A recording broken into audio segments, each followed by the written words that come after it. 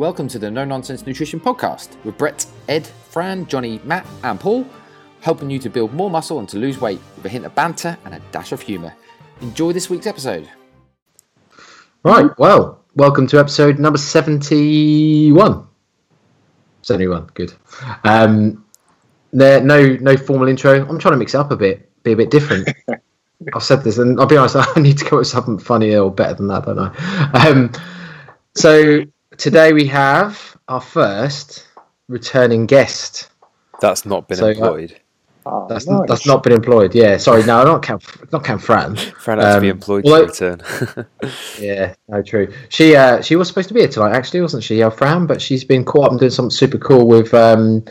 She's helping with trials at Loughborough Weightlifting Club. Weightlifting Club. Sorry, yes, I was about to say powerlifting, but it's not just powerlifting, is it? It's obviously Olympic lifting and other stuff as well, isn't it? So that's pretty cool. But no, we've got Dan, Mac, Smith, Fitz, and all the names back. So obviously we'd like to call you a family member, really, of obviously thanks, man. Thank you. Because there are a few people we really, really, really like in the fitness industry. Few. You are one of them, though. So good. That's good to hear. Yeah. Good. I didn't realise I was the first returning guest, which is quite nice. Yeah. No, you are. Other than, let's say, Fran, but as Ed said, we had to actually say, look, do you want to actually become employed to come back as any way she would?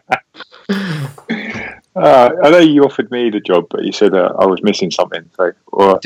Yeah, we said, look, to be fair, if he had a little bit more meat in the calves, we'd be interested. But team No Calves is already somewhere else. So, no, jokes. To be fair, mate, you're too big time. You don't want to join us. No. Yeah, you're too big time. I don't know if you froze there a bit, but I say you're too big time. You obviously don't want to join us, I'm sure. Sorry, but yeah, it froze. No, I was only joking. No, I don't. And I haven't got calves, so you're right. I'm working on them, though. I am working. Well, what generally happens when people go through some style of competition, they get to the end, they get some feedback and something to work on. So maybe that's your feedback. Yeah, I didn't need to be told that. To be fair, like the irony of me even making jokes about this is not lost on probably anyone, because I am also a firm member of Team No Calves. My calves are fucking ridiculously crap. Just like every other muscle in my body, to be honest, other than the most important one. Anyway. I don't even know where I was going. I think also Dan's just far too big to be part of the Triple N. Like, everybody's already threatened by Fran's powerlifting score. So if Dan came on with all his muscles, the rest of us would be feeling pretty shitty. Yeah, although it'd be a tight run between who's bigger, him or Fran. Dan's definitely got a couple stronger. Dan's got a couple of feet on her though. Yeah, she is definitely stronger. She probably outlifts most of us put together. So impressive, man. It's good. Yeah, it is. So before we get on to content and obviously find out what you've been up to since we last spoke to you, mate, I'll just ask Ed, as I usually do, what you've been doing. It's been 2-3 days since we last chatted. What have I been doing in the I say it's not even really been that, mate, because we've spoke every day for about a year and a half straight. But anyway, no, I meant obviously a week ago, from the listener's perspective, when we did your episode about you, which was obviously only actually a couple of days ago for us, but they won't know what's going on since. And in fact, even though it was only a couple of days ago we recorded it, I don't even remember if we spoke about what you've been up to. So yeah, go for it anyway. I don't know. I did a lot of chatting. I was actually just buying some time then to think about what I've actually been doing. So, no, I clearly not a lot. No, yeah, I've just been sat here being vanilla. No, I tweaked my quad. I don't know if I spoke about that in the last episode. So I did a first leg session after only 2 or so weeks of not really training legs, but the DOMs the next day were ridiculous. And I didn't even go heavy. I've kept the squats fairly light, probably 60%, 65%. And then I did some straight leg deadlifts, and I was ruined the next day. I felt like I'd Yeah. How did you tweak your quad? Doing side steps, playing hockey. It was right up at the top, so pretty much in my hip, in the hip crease, right on the front, and it was just a tiny little strain. But we had been doing a lot of sort of like shuffle, sort of like a crab movement, basically, sort of quite low down, sidestepping. We've been doing loads and loads of that, and I think but we were doing that and then turning in the opposite direction and sprinting off. To kind of like mimic some of the movements during our fitness session, and I think just doing that, a bit of an unnatural movement really, and just managed to just pull it a little bit. So I was smart, and I sort of sat out from the rest of training and didn't train legs for a few weeks, but still kept it mobile, and now I'm pleased to say that we're all good. Good. Anything else more interesting you've been doing, or is literally that's it? That's literally it. Just getting injured. Yeah, getting injured and recovering. Well, it's just obviously, Dan, you couldn't have listened to it yet because it's not released. But we did ask Ed what he likes to do in his spare time, and he literally came up with, I don't really know, go out for food. That's about it. Yeah, right, go out for food, play sport, go to the gym, work. I don't have time for anything else. What's even better? Didn't even mention his girlfriend. Oh, I did at the end. Of over a year. Yeah, after you were prompted. I thought that went without saying, though. No, I mention her in most episodes. No, I'm sure the listeners are bored. Yeah, well, let's find it. So Dan, let's find out what have you been doing predominantly since we last spoke to you, which, to be fair, seemed like an age ago now. Yeah, I did look because the calls are still on here, aren't they? So it was like January time when we last spoke, I think, if I'm right. But since then, we've seen each other since, haven't we? But we obviously, since you last on the podcast, I suppose. I don't know. It froze there. What did you say? Yeah, sorry. I say we've seen each other since, haven't we? Obviously. Yeah. So I've been attending conferences and things like that, and obviously see you most days on social media as well. So that's always good. But no, probably since after we spoke, not long after that, I started off the dieting really. So it would have been end of March, I think, that's starting for the competition. So getting back on stage after probably nearly 2.5, 3 years out, or not out, but from being on stage previous. So yeah, that's been kind of that all finished.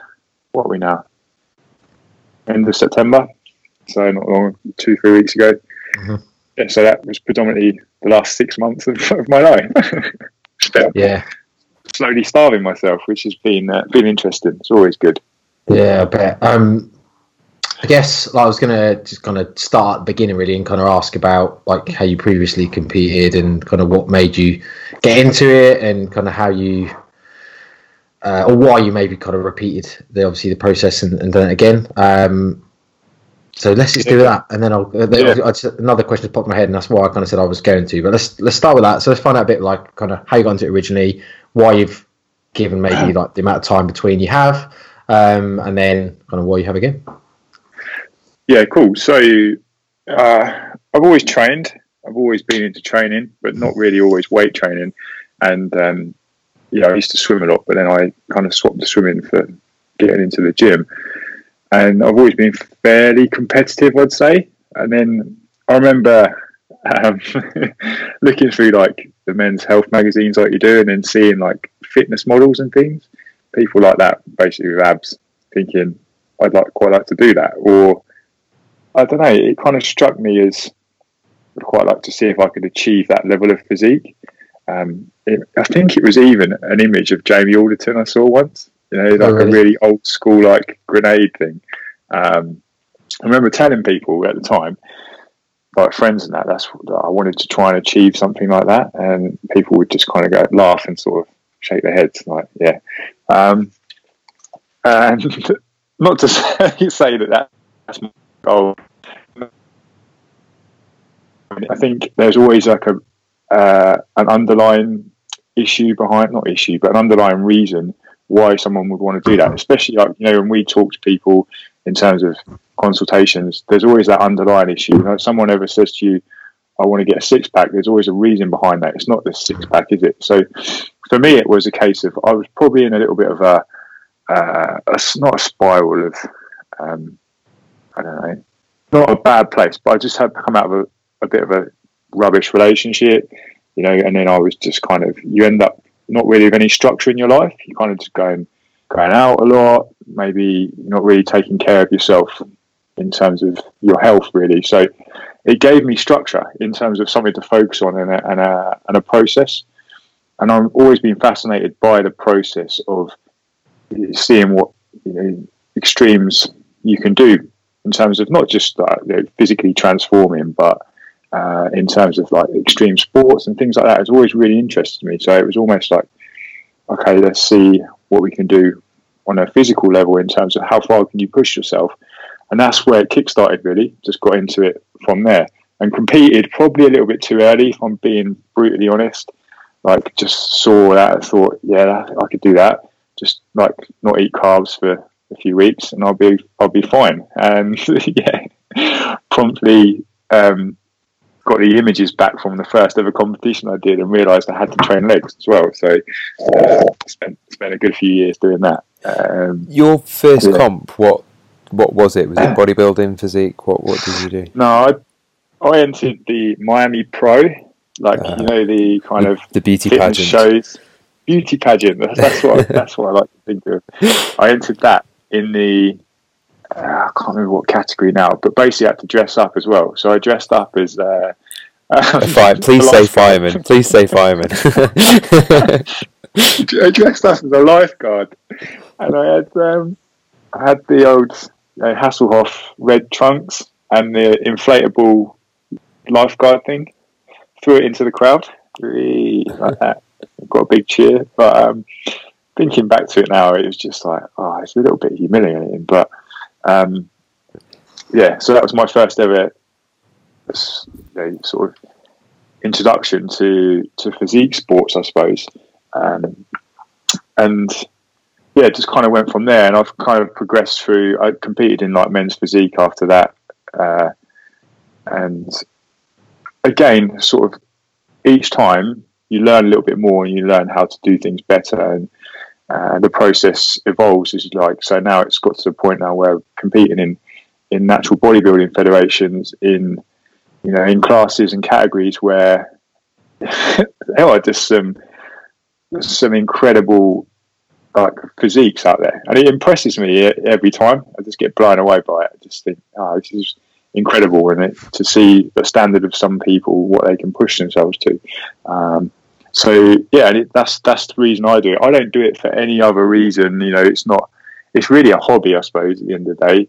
A bit of a sadistic one, but it's and people always ask that question, like, why do you do it? You don't get any, what do you win for it? They're like, you don't get any money? I'm like, there's no money in it. You might get a trophy and some free supplements, but there's like, what's the reasoning behind it? You have to have the big reason, because people will always say, I think about competing one day, and like, really, really think about that, that decision. It's got to be right for someone.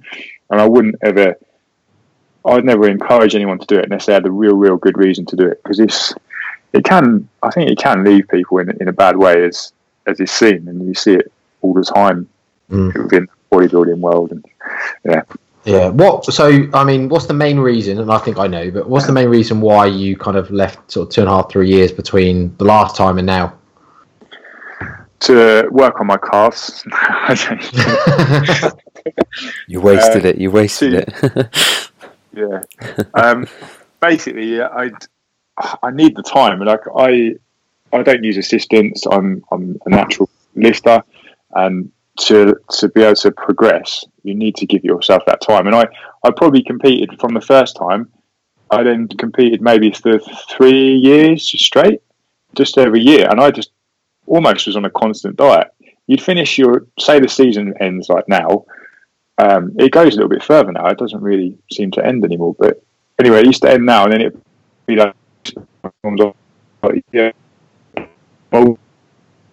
smashing loads of food, and then it gets to January and you just diet again. So you basically had a month or two to like eat loads of food, and it was never enough time. So you're constantly in that state of restriction, and you're just not going to grow. And even now, I'm I have no plans to compete at the moment. I don't know if I will, but if I did, it would be in 3, 4, 5 years' time, maybe.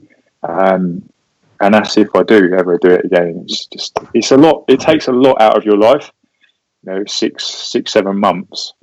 And although I'm better at managing that now, it's still, it's a selfish sport. It's really, really selfish. So yeah, so that seems like a good idea to go into kind of like, okay, so for people that got no idea, bodybuilding, I guess, generally starts with a prep of some sort in terms of dieting phase, because you've got to get down to obviously very low levels of body fat, right? So do you want to talk through kind of like what your prep is like, how it, like, just like the structure of what kind of what it is, how long it is, what kind of it looks like, maybe a few of the annoyances and that type of stuff? Yeah, I think now in terms of a prep, it's obviously longer. So like I say, 6 months, 24 weeks, 26 weeks, 30-week preps are probably like the norm, I think, in natural bodybuilding now. And that's for good reason, in terms of you need that amount of time. You need to have almost more time than you require to get in that state of leanness. Like what I was saying before. Also, mate. No, I was going to say, so you need more time. Is it because people underestimate how long it takes to kind of get to like the required leanness, or is it a case of the level of leanness is now progressed so much compared to like years ago that it's now a lot more competitive, or is it a bit of both? Yeah, I think it's probably a little bit of both. I think the standard's massively different now. The condition, the level of condition, even at the level I compete at or try and compete at, is phenomenal. And then you look at the guys who are pros out there, and their level of conditioning is outrageous. It's just freaky, and that's why I love it so much. I love that kind of seeing that what someone can do with their physique. Of course, there's other things involved there, like your genetic potential and everything, and how long you've been training for. But yeah, in terms of the length, you have to allow that time. And we underestimated the amount of time I'd need this time, without a doubt. We needed longer, and it ended up being right at the end, having to drop calories quite low, and the plans that we had initially had to be changed. So the plans outlined at the beginning were to kind of be able to eat into the shows at the end and feel really good. Man, I could hardly walk at the end, and I was like, if you'd heard me speak, I needed speeding up. Like, people were messaging me saying you need to be on like double time when you talk, because it just like really slowed everything down. And that also is quite, I love that kind of stuff, because it's interesting to me to see how the body adapts to that. That's another reason why I really enjoy doing it. I find it just interesting. Yeah. No, you clearly enjoy it, because otherwise you wouldn't do it. In a way, like you say, enjoyment is a bit like people going to the gym. Like going to the gym, putting yourself under the pressure, the anxiety, the physical strain, isn't really a pleasant, on the outside, isn't really a pleasant experience. But people that do it would love it. Like I literally love training, like most of the time. But I do sometimes think about, actually, I do get some anxiety about some sessions. I do get times where like it physically hurts because you're training hard, and I think it's like, why do I enjoy this? It is quite sadistic, like you say. Yeah, the process is what people love, and that's what you just said there. And it is that if you can enjoy that process, no matter what it is, if it's weight training or if it's like, I don't know, another process, like getting on stage, painting yourself orange and putting on some briefs isn't really like, I don't get excited about that much. I enjoy it more than I did, but I enjoy that process leading up to it. And if I didn't have that at the end to kind of be like a finishing point, then I'd find it a bit hard to go through with it, I think. So it's always having that focus. Kind of like the accountability thing at the end as well, isn't it? It's like the diet's fine, but if you had no end goal, or if the end goal wasn't strong enough to make you really want to diet and go through it, you kind of wouldn't, or you wouldn't stick to it as well, would you? You'd just kind of be like, it doesn't matter about today, or it doesn't matter about eating this. So yeah, also as well, slightly related to like the accountability side. One of the competitions I did, I had quite a few people coming to watch it, and that kind of then makes you want to obviously be there and do your best and kind of, you know, not look embarrassing on stage and things. So it kind of spurs you on. There's all little things like that keep you accountable throughout.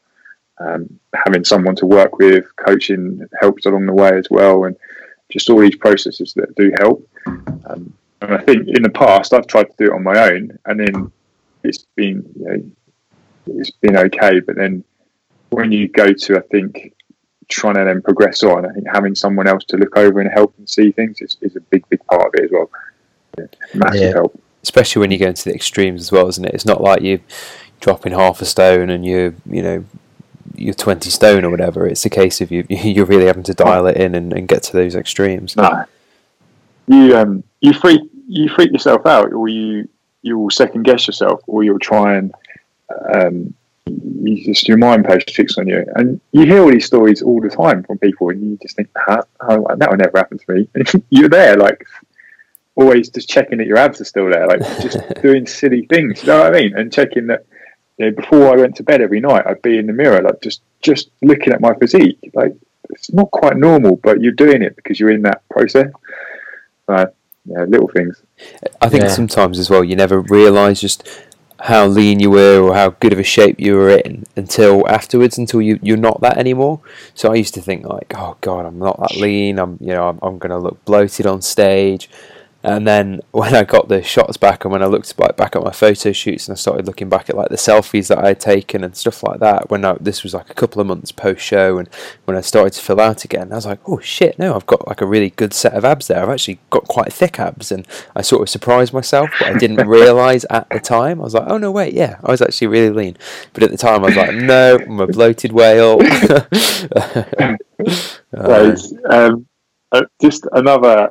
A cool thing sort of similar to that one, having someone like a coach or someone like that to be able to be there, is like when you've got these freaky things happening, like you're getting like I remember like being in the downstairs toilet, and there was like lighting coming through, and if you get it at the right time, it kind of, you can see really good detail, and then just like filming my abs and seeing like veins that I'd never seen before, like, but all over. And then I was like, what do I do with this? And then who can I send this to? And I was just send it to Steve, and it'd be like, I hope you don't mind. He's like, no, this is cool. I like this stuff. And I'm like, yeah, but otherwise, like, no one else would get that. They just think you're weird.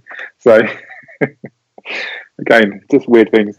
Like, put it on Instagram. The masses will appreciate it. That's the thing, though, because it's not like my work and my coaching is nothing to do with this world, and it's as much as it's a glorification thing of putting yourself out there. Like, look at me, I can like not eat for a long period of time. So brilliant. That doesn't help the people I coach, really. I don't think. I can put value to it and tweak it in certain context, but I've got to be very careful with you don't want to just plaster yourself all over your content, I think, unless that's who you work with. I don't know. I just feel quite strongly about that, really. And, I know. I was just going to say, sorry, Ed. I was going to say, I know what you're saying, and I think we've chatted about this before, haven't we? But I guess a lot of people feel like the bodybuild, unless you work with bodybuilders, putting out kind of like that type of content because it's so bodybuilding specific isn't going to help you in terms of, help you or help your clients, but obviously help you get new clients as well. Which I don't. It's funny because like sometimes I think it's a bit this whole your physique is your calling card or your coaching card, and sometimes you think, well, you kind of have to have some of that for people to really be interested in you. And obviously it doesn't make you a good coach, but it does get people interested. So that is a kind of often a bit of a funny debate whether that's like a good thing or a bad thing, whether you do that type of stuff or not. And I guess like the other thing is quite often as coaches, we don't probably do enough of it really, but you should be putting out more content about your clients and their successes than I suppose your own, shouldn't you? Because like, it's that angle really of like, Although, like, ironically, and I guess it comes back to my original comment, like the amount of Instagram coaches you see that have got tens of thousands of followers because they just post selfie after selfie of ab shot after ab shot, or like girls in their Lululemon pants, whatever they are. But they're the ones with all the followers. But anyway, we're going to different topic. I suppose. Thing is with that though, are the people who are just posting endless selfies posting them of themselves because they can't get their clients in that shape, so they have no photos of clients in shape?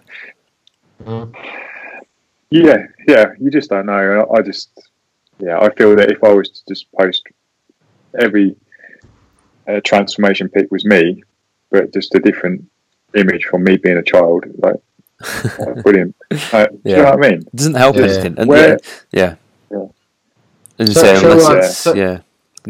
Let's move on. Yeah. All right. I was going to say, so prep 36 billion years worth of dieting.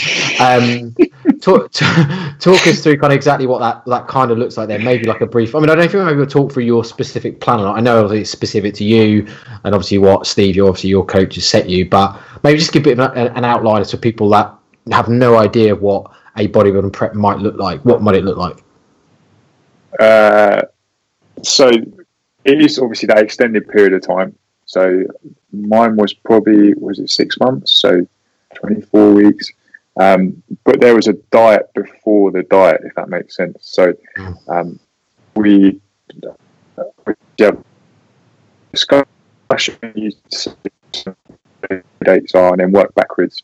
And then in that plan, you can, if there's anything that's going on in your life, because obviously your life doesn't stop. We still have work to do, and it's not like I'm doing this and that's it. So that has to be taken into consideration. And then the training is then blocked in phases, and in accordance with progress at certain markers. And then there'll be blocks of maintenance in there.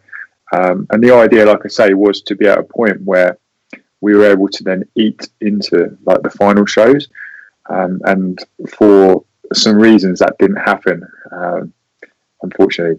But these things happen, and it was a case of like, okay, what's the best we can make out of this? And so I ended up kind of changing things and having to dig quite deep at the end. So it started off. I mean, I'm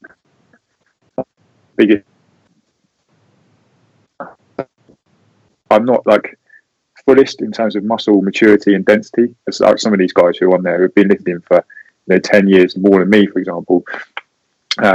So it's a case of hold on to the muscle that I have, and not that we're saying it's all going to disappear, but if you haven't got that thickness and that density there anyway, it's going to be, you just don't want anything to look flat when you do get there.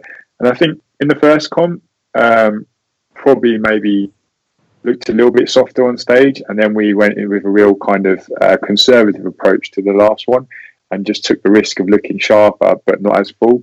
And it's just like each time you do it, you learn new things, and you just think, next time we'll try and make sure that doesn't happen. And it's no matter how much you do and how much you do it, I think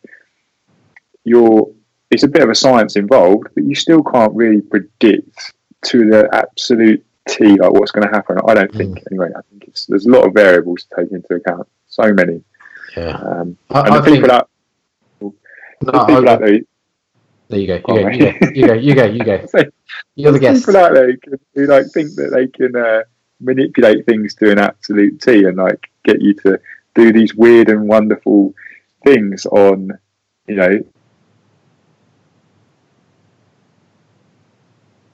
it's just like, if you haven't done it by then, it's not going to work now. And I understand now also the more you can keep things the same and just routine and not change anything, the better that's going to be, the better the outcome.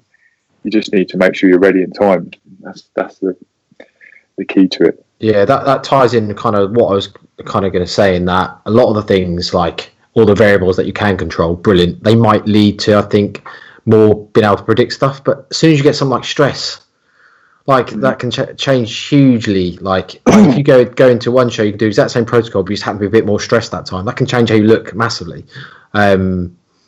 Yeah, I mean, the thing that happened with me is I got a silly injury. So after the first competition, then I managed to really mess up my underneath my lat, in my shoulder at the back, and just it put any kind of hip hinging movements, any kind of weighted movements at the front, bent over rows, everything like that I couldn't do.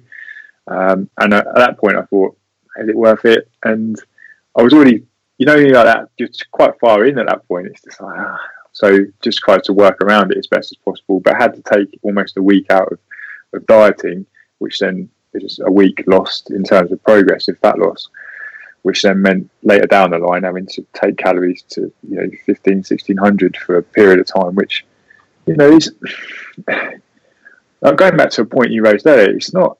I don't find that difficult. It's obviously it's not enjoyable, but it's not difficult for me understanding the nutritional side of things and how to make it work for you, which is why I think like coaching kind of bodybuilders or physique athletes is fairly simple.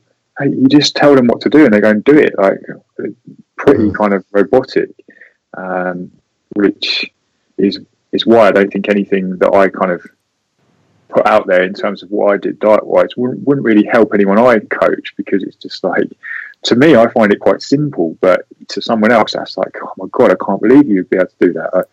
I think that picks up nicely on something that was said on a couple of weeks ago with when Mike and Dan were on. They were saying the same. It's like they'll post stuff about what they eat, but and then people are like, oh yeah, but how does that relate to me? And it's like, well, sometimes it doesn't. Sometimes this is what I'm doing, and it's not going to relate to 100% of people. It might relate to 10% of people, and then what I post tomorrow might relate to another 10%. So I do completely understand that, and I think also sometimes when you do get bodybuilding coaches trying to communicate with the masses, and they're just like, yeah, just follow your calories, bro, and it's like, well, sometimes it's a bit harder than that. Like we know with all that. Yeah, like I agree at the moment. Yeah. My sort of disillusionment with the bodybuilding scene came off the back of that, really, and from not being in that environment for a few years and then going back into it, it's almost like going back in time. It's like, oh my God, because I've been through education and everything around nutrition and since the old meal plan days and everything like that, it's still like rife there, and people are still having these bad relationships in terms of you sat backstage and you're listening to conversations, and I'm there with Ashley, and she's like, just ignore it, just shut your ears, I know you're listening. I'm like, yeah, but I can't help it. And then we'd start having a conversation around it, but some of the things you'd hear were just, it made me really sad in a way, just thinking that people are like that. But then what makes me even more sad and angry is that majority are like PTs or working gyms or whatever, and then I just hope that it doesn't get passed on to like people they work with, and so everyone then thinks that they have to do these weird things, or eat their food in a certain order, or like just ridiculous things, or like cut out sauces and not have any enjoyment out of their food because they're being coached by someone who does that. It's just, that's what made me people who don't do that, by the way, but it was just like every time I'd be backstage and people would be thinking of what they were going to binge on post show, and going through their minds and all like, oh yeah, and it just, to me, that I can't compute that, and I've been there and done it in the past, and I've come back. I remember coming back from one of those fitness shows and having to pull over because I was going to be sick because I'd eaten so much pick and mix, it was unreal. Like just purged on it like after a show, and thinking back to it now, that's not right. That's just not normal behaviour, and it kind of got to me a little bit after these comps. But yeah, I think the scary thing is that it probably is still quite normal for that genre of people. Like it's not normal for general pop. It's not normal for actual like normal human beings, but for like the bodybuilding or the fitness industry, it's probably still quite normal. People just get the show, and then the first thing to do is pick up a 12 box of Krispy Kremes and just like eat all of them.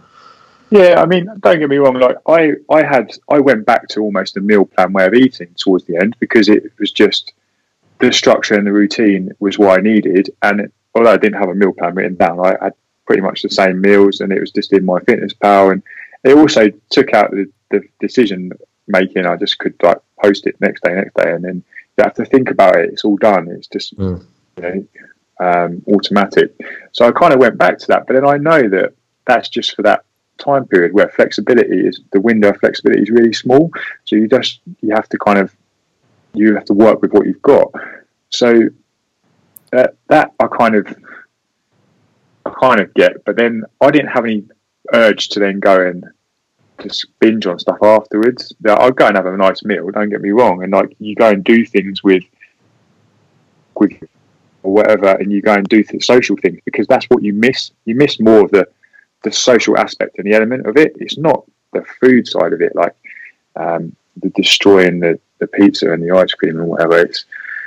It's nice to go and eat food like that, but then it shouldn't make it about the social bits that you miss during it, because as much as you try and keep them in, towards the latter stages they go all out because you can't do things like that, and you're better off just not sort of being a part of it almost. Yeah, is a lot of that because it's the stress that's involved in it, rather than because I guess there isn't really, for the most part, a reason why you can't do that, because I'm sure there are very few restaurants you couldn't go to and still get something you would consider air quotes macro friendly.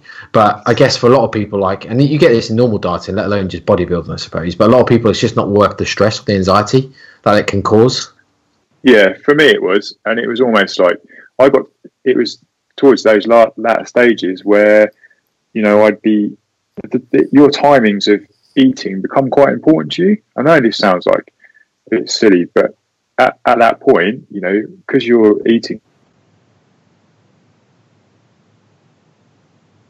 when you eat them, it becomes more important. So I'd be saying, I need to know when you're coming home, because we'd still try and eat together, have that meal in the evening. But I need to know, because if you're going to be late, I need to eat, because then it pushes that time back. And then so things like that become an issue. It's just like, but then as long as you can explain that to someone, then they're all right with it. But yeah, it's just you could probably go out and eat, but it's not worth the extra, like you say, the extra stress. I think the temptation as well, that was the biggest one for me. So I used to try and go out and sort of be sociable, and I did used to sometimes hoard, and I didn't necessarily do. I was pretty decent most of the time, but I was getting a bit of a frail part of the relationship I was in. So I kind of had to do a bit of appeasing as well, which did. I came in pretty lean, so I can't exactly say, I messed it up or anything. But you do potentially maybe go over on a day or so because you've kind of felt as though you've had to go out and you've had to sort of do what I did anyway, because of the situation I was in. Whereas if I was doing it now, it'd be a completely different thing, just being around different people. But I found when I went out, it was like, they're having a starter, so I've got to have a starter. Right, what can I have on here? Oh, soup, okay. And then I'd be like, all right, okay, we're having a main. Oh, we're having dessert as well, are we? Oh, shit. That's today out the window. Let's go for a walk. And you get yourself in a shitty cycle. And I found it as a temptation. Instead of saying, right, okay, I've looked at the menu, we're going to an Indian, I know I can have like grilled meats with some like pilau rice, and that'll do me. But it's not as simple as that all the time, is it? So sometimes I say it's better to just say, no, sorry, I can't. Yeah, and that's, don't get me, it was only the last maybe 4 to 6 weeks where that really kind of came in.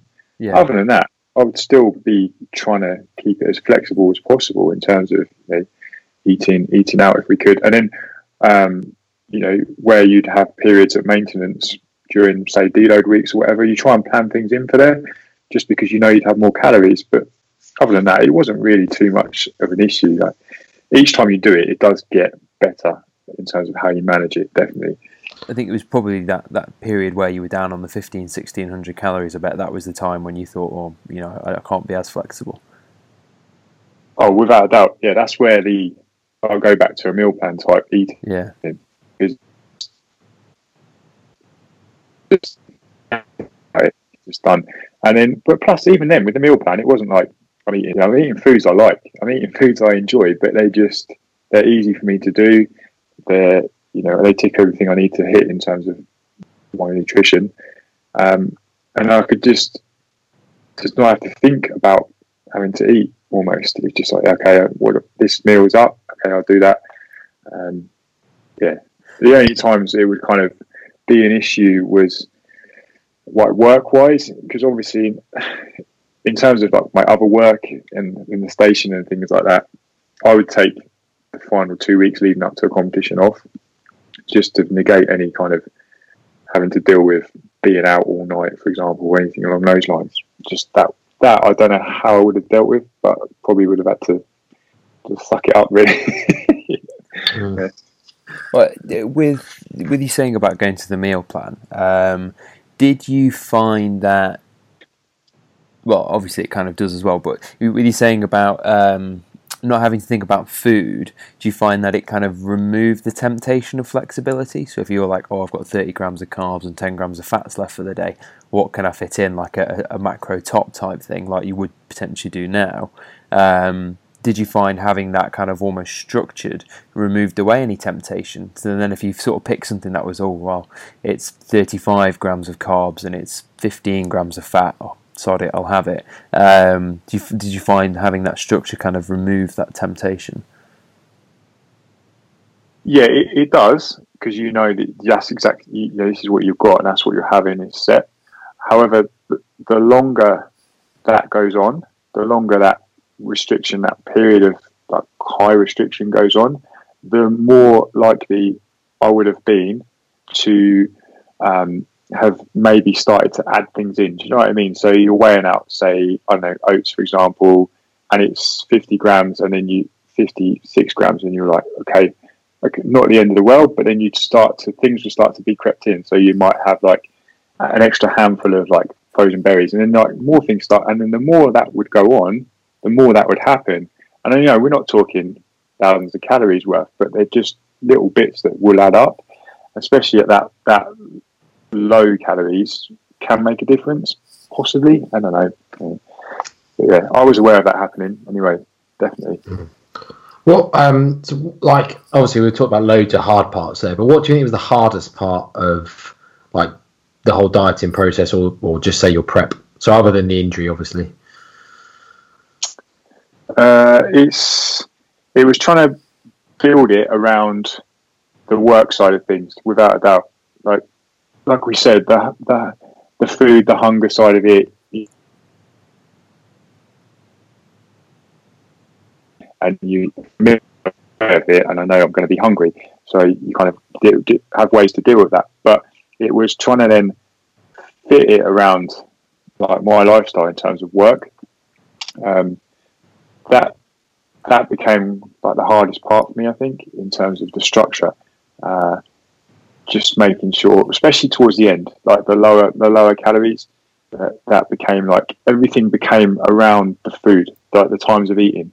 It became, and I was being aware of it. And for someone who obviously knows around the industry and knows around like that side of things in terms of coaching, when you can feel yourself being more aware of it, it's a weird place to be, because you're like, I know this doesn't really matter that much, but I need to eat at this time, or I need to eat now, so then I can go and do this after, because I didn't want to do it before I'd eaten. So I was like, I need to go and do this chore today.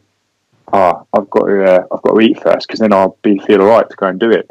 That's your life then becomes so revolved around like your meal times. It's unreal.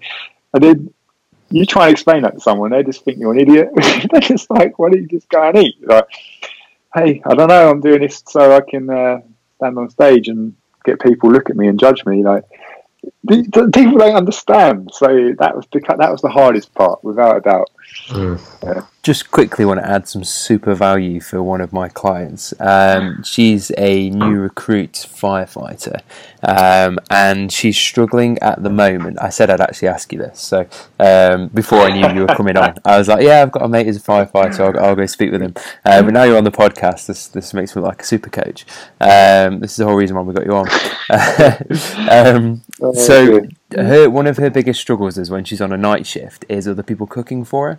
she's the only woman on the watch, so she doesn't feel as, and she's only been doing it a month or so now, so she doesn't feel as though she can go in and say, look, you're giving me far too much food, you're cooking me the wrong things, I'm trying to lose weight and I'm not one of the lads, so I can't eat as much as you.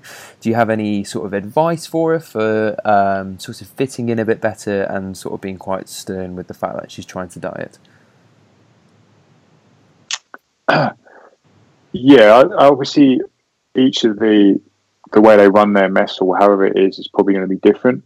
So if it's anything like ours, you do have people who will be doing the cooking, for example. For me, if I had a specific goal, so when I was dieting for shows or whatever, I would, this sounds like a bit of a cop-out, but I just bring my own food in. And that is how I would deal with it, rather than having to kind of go through and make sure that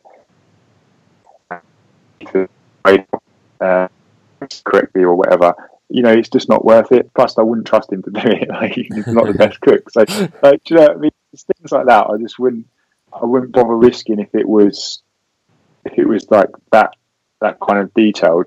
If it's in case of just wanting to lose weight or get in shape and along those lines, then probably just having the discussion around it. And you could easily do some kind of portion control sizing, and I think most firefighters would be open to that discussion, because if you explain the reasons behind it, look, I'm not as big as you, clearly I don't need as much food, okay, so can we just maybe have a little bit less? I know we've got a few females on our station now and they do a similar thing. So one of the girls, she either cooks her own food or she brings like part of it in and then just has part of what it is, just so she doesn't have to eat as much, because otherwise it just gets left anyway, because she just can't eat it. It's just too much. Yeah. There you go, Rach. Super top tips there. And just another one, actually, because this was something that we were talking about the other day.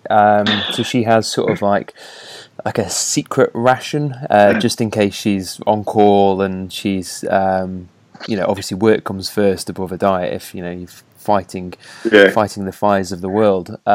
Did you have a sort of like secret ration just in case you were on a long call and you felt yourself fading?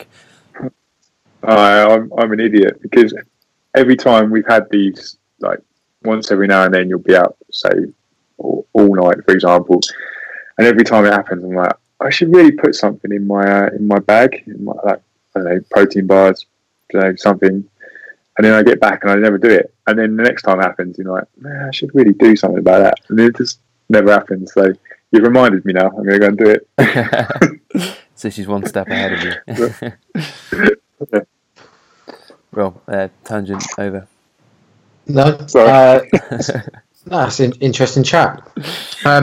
So we've talked a little about kind of how you helped your own prep, I suppose, with adherence and stuff. So you said about kind of not the meal plan thing, but having like I suppose a flexible meal plan. What else did you do to help? Like basically just keep yourself sticking to it, other than obviously also having a coach?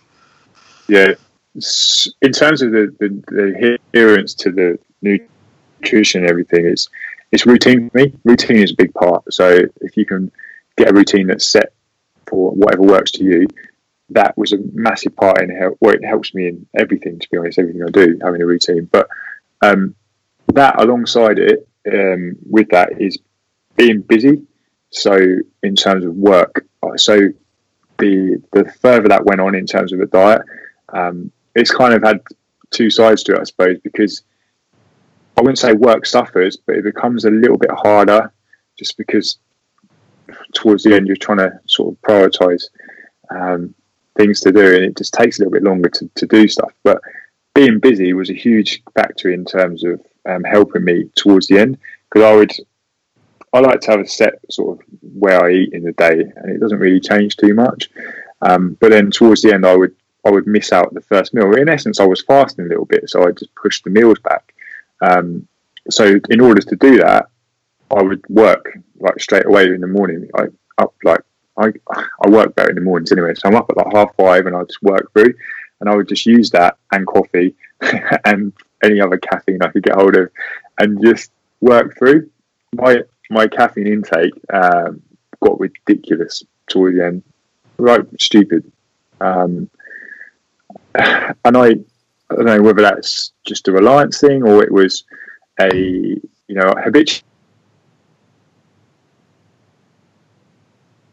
So I wouldn't say I used that to help, but it definitely did help.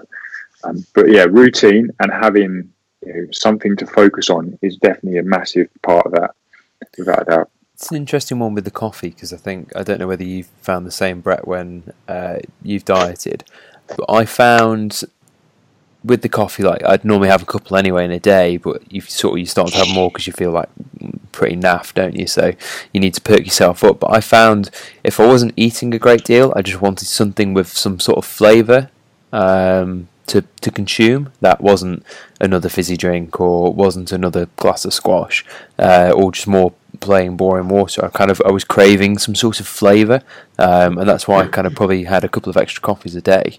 Especially in the later part of the day, was for that. I don't know if that ever has entered any of your minds at all.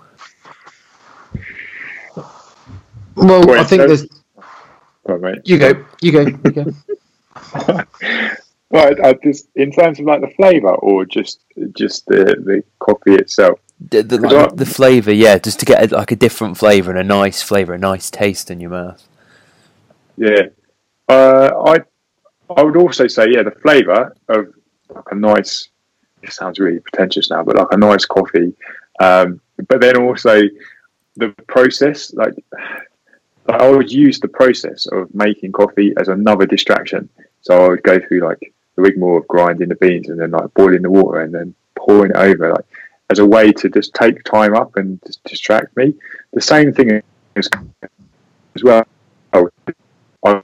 Process was a way of prolonging that time again. It was just like if I'd already had a meal that was made, I was like, it's made, so I'm gonna have to that means I can eat it straight away. So I haven't got that process. That became a thing as well. So yeah, sorry, I went off on a tangent on your coffee. Just reminded me. I do the same actually when I'm hungry, and if it's not quite mealtime, I'll go and make something really elaborate or something that takes forever to cook and prepare, and chopping lots of veggies and stuff. I did it tonight. I was sort of like trying to kill time. I was hungry, and instead of snacking, I did that because I enjoyed the process of cooking. And the thing with me is though, if I do that, I'll snack because it's taken so long to make my meal, so I'll end up eating while I cook. No, genuinely, that's what happens with me. Like, I'll end up eating. I mean, generally it's just whatever I'm cooking. So it's usually like vegetables and stuff. So it's nothing going to be that's too detrimental to any diet. But it does happen quite frequently. Like I'll find myself snacking on stuff because the food's just not getting done quick enough. I used to have a flatmate when I was at university who he was Irish, and his parents used to send him over black pudding. And he used to fry up black pudding to snack on whilst he thought about what he was going to make for his evening meal. So, you're having black pudding for your evening meal again? He's like, no, this is my thinking food. Yeah. Just the thing I was just going to comment on is to say, obviously, like the use of caffeine or reliance on caffeine. There's obviously some good research around caffeine being. Not for everyone, because I think there is a bit mixed, but there is some research showing that some people find caffeine's obviously an appetite suppressant, don't they? So you do tend to find a lot of people do kind of really start to ramp up the caffeine intake, obviously when they're dieting. I don't think it did anything for my appetite suppressing. I just genuinely, I like the coffee, I like the taste, and it was more a case of like the caffeine definitely was helping, but I don't think it suppressed my appetite too much. I think I'd almost gone past that point because no matter what you're trying to do, you are always going to be hungry. Like I would eat and I wouldn't be satisfied. I'd be hungry still. You just have to deal. I guess it's all contextual in that when you're so far past, I think they put the comment or the phrase you just used, so far past hungry, because you're now at these really extreme levels of body fat where your body is kind of like you're trying to get your lipostat up, where it's just trying to move yourself right back up to those body fat levels, and it's doing everything in its power to increase you or get you to eat. I guess as good as caffeine might be to suppress someone's appetite, it's just so far beyond that it's just not really going to touch the sides, is it? So no. It's something that I'm still finding now. with regards to like eating after, my hunger levels aren't right. They're definitely not. Like my appetite isn't right at the moment. You know, I could quite easily just eat and eat and eat. It's just, and I'm aware of that. I think if I wasn't aware of it, I'd have issues. But I am aware. I can feel myself like that's just not right. So yeah, I think that's quite important to understand as well post dieting. Yeah. But I mean, we've got a question obviously to ask you about kind of what's been the hardest part of your post-show diet. Yeah, that being aware that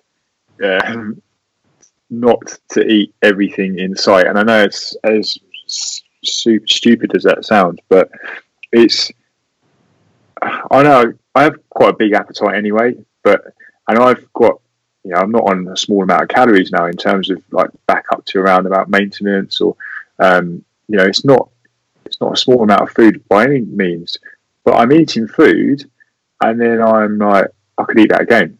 You know, I'd go out for a meal and I could demolish a meal, and then I remember saying to Ashley, I could do that all over again. And that to me is just like, whereas previous, I'd eat a meal and be content with it, you know, full, have that nice food.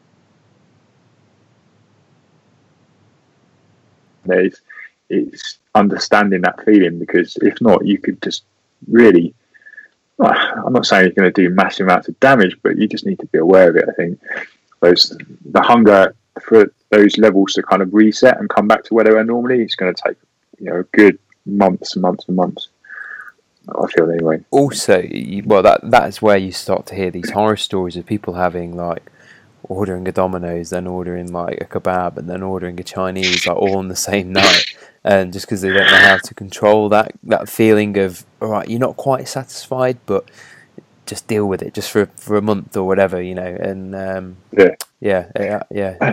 but also, I suppose, like you're saying about doing much damage, but if you're taking your building seriously, like muscle building seriously, the last thing you want to do is balloon and kind of put on loads of fat, because then where are you going to go if you're trying to push your calories up to gain muscle? Where are you going to go? So yes, it's definitely a good point, because I'm enjoying, like, my training sucked at the end of that. Like for I reckon a good 2 months, I was just going into training and not even wanting to be there, just going through the motions almost, and like, oh yeah, that one was okay, that was a good, fairly mediocre session, like actually that was quite a hard part to deal with. And then now each session I do is just better and better and better. It's just like, and you get that nice buzzy feeling of training again, and I love that. I'm loving that at the moment. This is like the good part, you know, post competition, post dieting, training is like the good days, because you're eating more food, you're eating more, you know, quote unquote, like yummy foods and things like that, and you're just having great training sessions, getting really good pumps, and you're just feeling good again. And if you were to just be smashing all the food, I think you might have an impact on that. But it's hard not to, because you just feel like you feel invincible almost, like you're like, oh, I can just eat anything and just go and smash all the weights. But you have to have a little bit of self-control, I feel. Yeah, totally. I mean, like, just to reiterate Ed's point, like if you just end up binging for days and days or weeks after a show and put on, because you are primed to put on body fat, like as much as people say, oh, you're primed to put on muscle when you're that lean. Yeah, but we still know how fucking slow muscle building is even then, and you're very primed to putting on just mass in general, including body fat, which we know is not particularly slow. So you can soon overshoot loads, and like Ed's point, you kind of put yourself in a position there where you've kind of put on all this body fat, you've not built anywhere near the amount of appreciable muscle as you obviously would have liked at the end of that type of, you know, stage where you've dieted for so long, and you're kind of only going to have to fucking diet again because it's like you've just overshot it completely. So that level of control is so important, and I guess, like we've talked about it on previous podcasts, but it's just having a plan. Like, just and I guess, like, I know you'll have a plan, because I know what Steve's like. He's meticulous, isn't he? So obviously you're going to have a plan of what your exit is of this show. No, I don't know if do you want to touch on that slightly, or? Sorry, you did break up there, but did you ask around like post show like plans for what I'm doing. Yeah. So basically, just Yeah. say, like, obviously, like we've talked about before about having a plan outside of Yeah. any diet is huge. Just having an exit plan. So, like, maybe just touch on yours. So I know Steve will have set you one. Yeah. So it was to try and get body fat levels back, health and body fat levels back to a point where they're good again, and in a healthy range, and try and do that as quick as possible. So calories pretty much straight back to around maintenance for me, and then back to enjoying training and just trying to stick with this for, I think, maybe a month or maybe even 2 months, and then start to go into like some massive phases, but just to try and start to feel normal again and get everything back to where it should be. Because I probably should have touched on earlier as well, like it's not just the the hunger and the fatigue that gets affected. Like you literally are being affected in terms of all areas, all aspects, like the bits that no one ever wants to talk about, like your lack of libido, your huge drop in like sex drive and things like that has impacts not just onto you but into like your relationships and things like that. So it's all these things that then need to be taken into account, like to then bring back up. So yeah, that, and in terms of like a post-show plan, it's not been like one of those. I don't know if you saw yesterday, some idiot out there like, I'm doing post-show rebound plans. You don't. This is your time to build prime muscle. Pack on like 14 pounds post-show. And it was just so much bullshit. And I just thought, why do people try and do these things and try and make them sound like sexy and complicated? It's just, get back to a state of health. That should be priority, and then work from there. And get back to doing the things that you've not been doing. Like enjoy spending time with people you've missed out seeing, or their meals and things like that. Yeah. Nothing complicated. No, totally. And it shouldn't be. It should be. It's the important. The things you just said are the important things, aren't they? Talking of important things, like what was the first thing you ate after your last show of the season? Because I guess obviously from you, because you obviously had more than one show, you obviously there's some carryover where you can't kind of go mad after one show because you've got another show coming. So I had pizza. Yeah. Because not to say I didn't have pizza during the diet, but it was one of them things that you just not really worth having, really, in terms of its nutritional values. But no, there's a pizza place that like a proper old Italian family run it, and the guy's got a giant moustache and everything, proper stereotypical Italian. Is his name Luigi? Yeah. It was lovely. But, like, that was as exciting as it got. So you didn't have some fitness cake maker making you a huge 10-tier cake with all the chocolate buttons stuck on it and fingers sticking out of it? No. Why? Every show I've ever been to, it is more typically the bikini girls, but every single one of them have some like Fit Pro chef or whatever they call themselves making them these like massive cakes, and then they just spend about an hour having a photo shoot with them holding the cake in front of the stage. Didn't Mike have like some load of fancy cheesecakes and stuff? Or I made that up. There are people who were having people deliver them to their show, so they were like, oh yeah, they're bringing them around after, they're going to be like coming backstage, and they turn up in those boxes and like be these elaborate cakes, and they're just eating with their hands. You're just like, yeah, I don't really get this. Yeah, I think sorry, I was to say, after the first competition, I went over and had some cereal. I had some marshmallow Mateys. Yes, that was lovely. Mateys for life. Yeah, that was brilliant. Best bowl of Mateys I've ever had. Yeah, I bet. What's the craziest thing you've seen backstage? In terms of what's going on, or like yeah, food. I know you touched upon about some of the crazy things you hear of, the protocols people take, but what's the craziest thing you've sort of seen, whether it's food or whether it's, I don't know, anything? People do some strange things with like stuff they eat backstage. Like a guy was setting out these little bits of chocolate, but then he would be putting on top of it like peanut butter spread and then something else on top. So and he'd line them all up in a little row, and so then he'd have one, and then he'd be like timing when he had the next one, and the next one is like really strange, like little routines. So stuff like that goes on, and then like there's always like an in thing to have backstage. So everyone had grapes.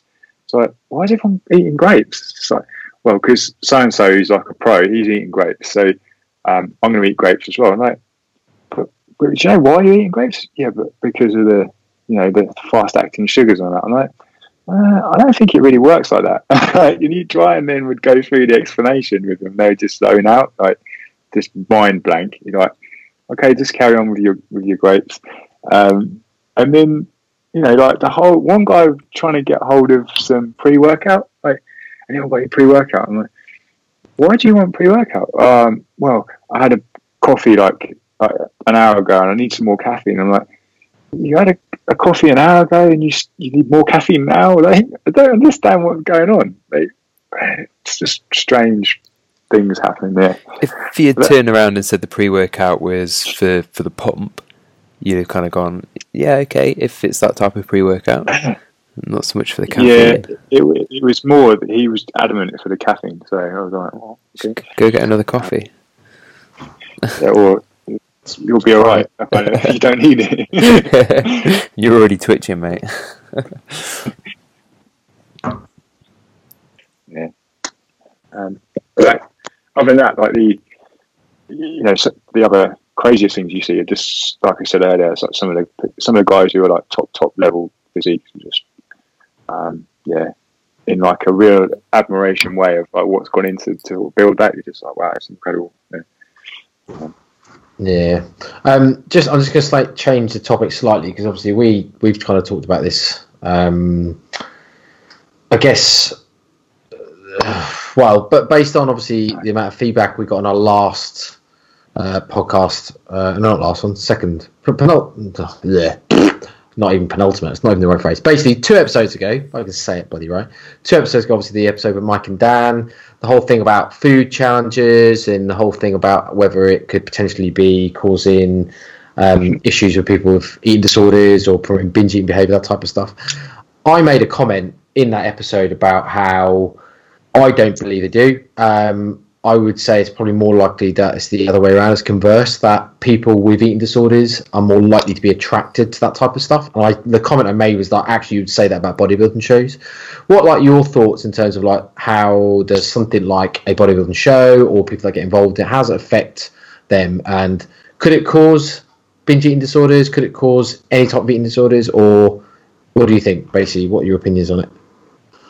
What could a bodybuilding show cause it? Yeah. What could a bodybuilding show cause someone to obviously develop like an eating disorder or? Oh yeah, without a doubt. And it's rife within the, and that's from someone who I wouldn't say I'd had an actual eating disorder. Well, I maybe had some sort of forms of disordered eating, I think, after I first got into competing. But not really understanding it and not really knowing it until looking back now and thinking, actually, yeah, I was pretty weird with what I used to do with food, and binging, the cheat meal scenario, all those kind of things I've done to the point where you start to think that is normal, and then that's what we talked about earlier. It gets then diluted down to the general population who are then, you work with them, and you've probably had it, you work with people and they're like, when do I get my cheat meal? You're like, what? I don't understand. Where have you got that from? Like, it's a thing you get, like, or what even is it? That just, yeah. And all these things you could relate to some form of eating disorder. And I'm sure that there's been many bodybuilders or even like women's physique, bikini girls who have these then disorders that go on for a long time post competition and things like that, which is why it kind of left me a little bit of a sour taste in my mouth after hearing stuff backstage and that. So yeah, definitely to answer your question. I think for me, and I don't know whether this was the same for you, but for me it was more of a body image disorder it left me with, and I kind of regretted doing the show for a while until I could get my head around it a bit more, probably a good 6 months or so. So I would, I am sure you'll have gone through this and maybe starting to go through it yourself, but when you start to see your condition deteriorate, and even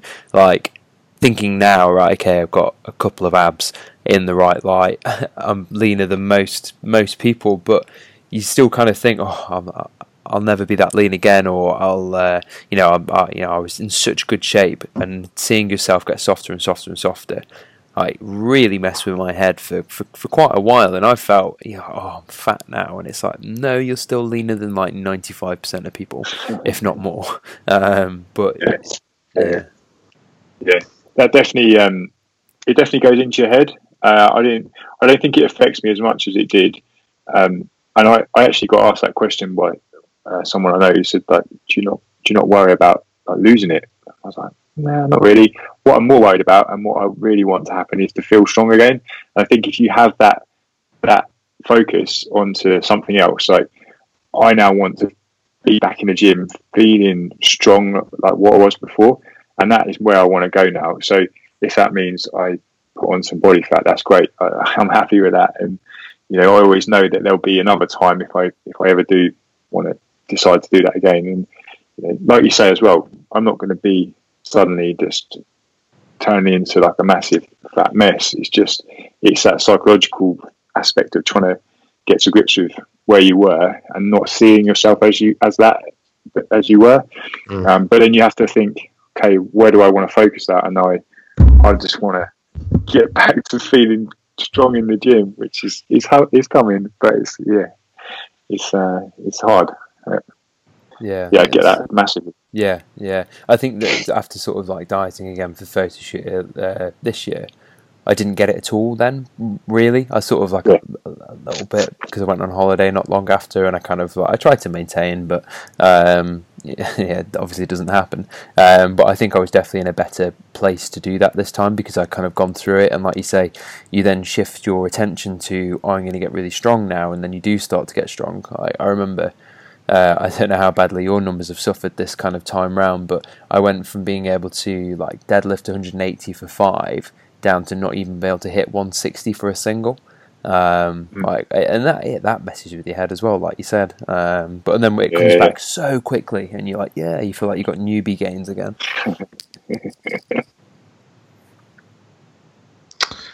Well,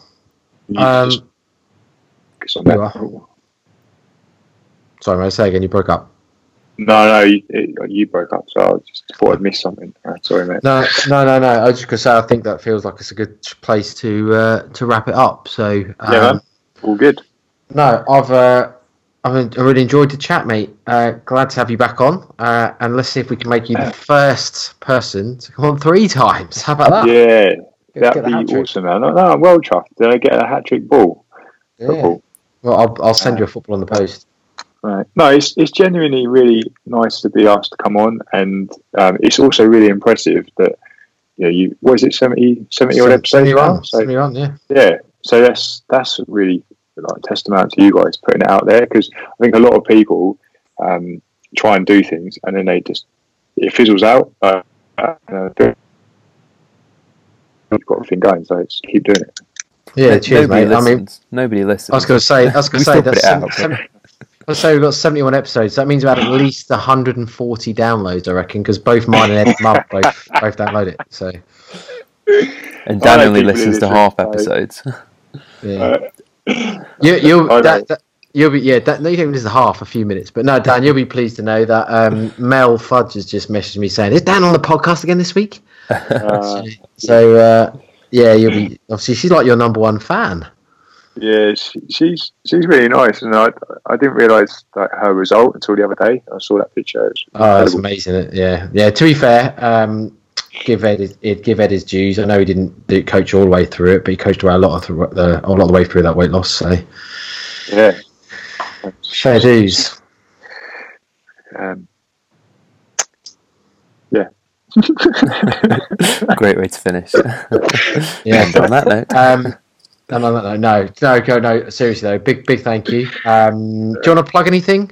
Obviously, you got any spots available?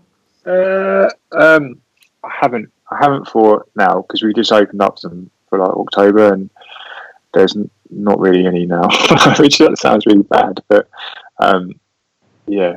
But we have got something. Are you telling me you haven't got one last spot available that's going to go anytime soon? Yeah, be quick.